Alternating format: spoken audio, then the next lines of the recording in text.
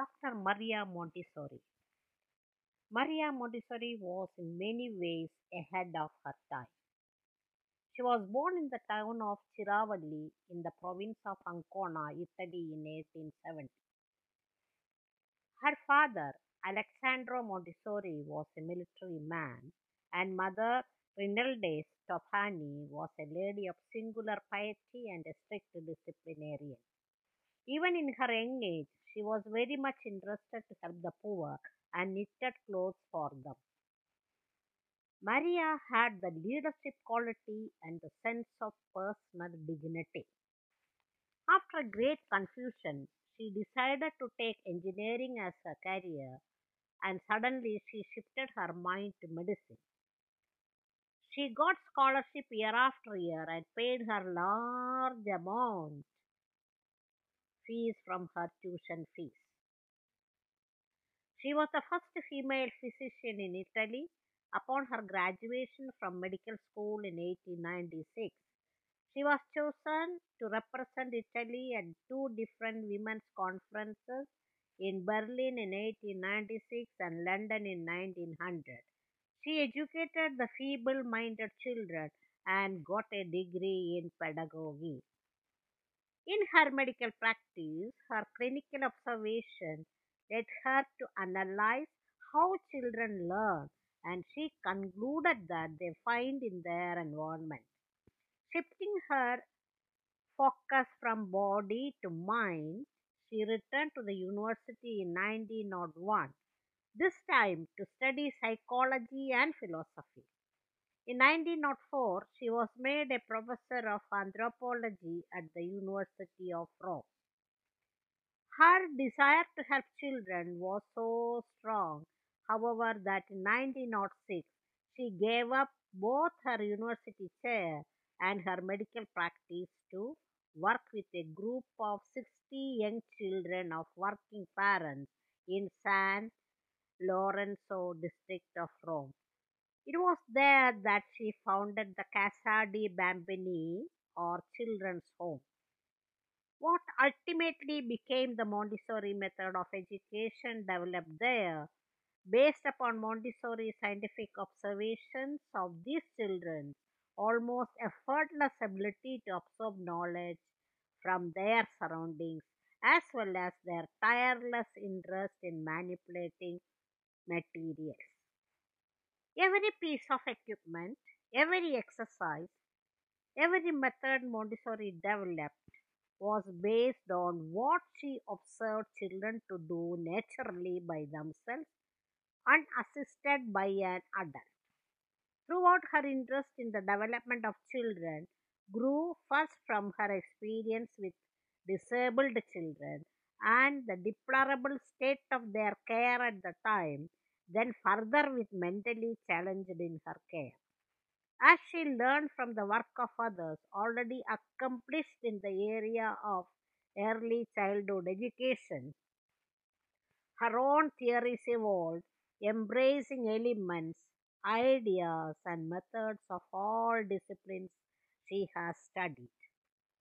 Her main contributions to the work of educating children are in free the child's potential, prepare the most natural and supporting environment, observing the child in their free environment, transform him into his world. An example to indicate Montessori care and affection towards children. One day, Dr. Maria Montessori was called to attend twins who were lying on bed. She took care of the twins, turning to a mother, cook, nurse, and doctor to them, brought them back to life. In later years, when the twins with their mother saw Dr. Maria, she pushed them towards Dr. Maria and said, "Go and salute her. She is your real mom and not I. She gave your life." One incident to quote Maria's dedication to her study. When she was in her medical training, there was a special lecture in college by a leading professor. The day before, Rome was attacked by a strong storm and hence no other attended the class except her. Columbus discovered a world without, but Maria discovered a world within the soul of child. That is what Maria Montessori system of education, and it is very much important for the smaller kids. And regarding this, Dr. Maria Montessori has created some experiments of practical life. That is very much important for the beginners. Activities which do in our regular day to day life are taught to the children with play and enjoyment instead of lectures and theories. Principle: activities promote the development of social skills and emotional growth and physical coordination.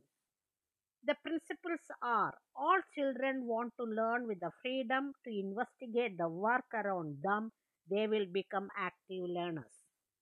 From birth to 6 years, children have absorbent mind. Children pass through sensitive periods in the development. Practical life activities provide an ideal opportunity to practice and develop the necessary skills.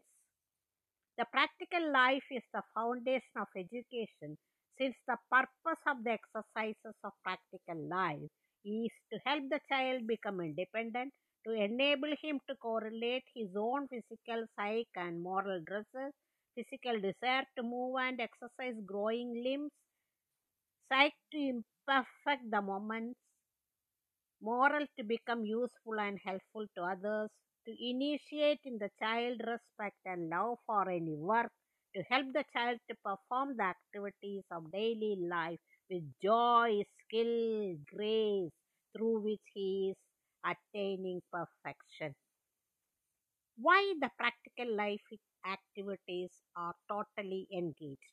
These activities are easily understood from start to finish.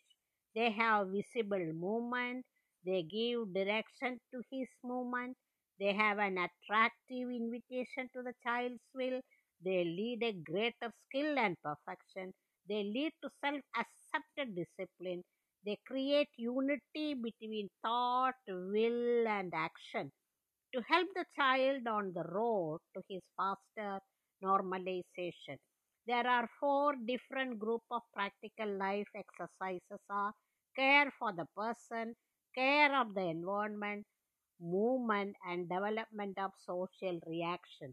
It is very much important for a child who is coming from the home to the school. Thank you very much for listening. Very nice of you. Study some psychological part of your children. Thank you.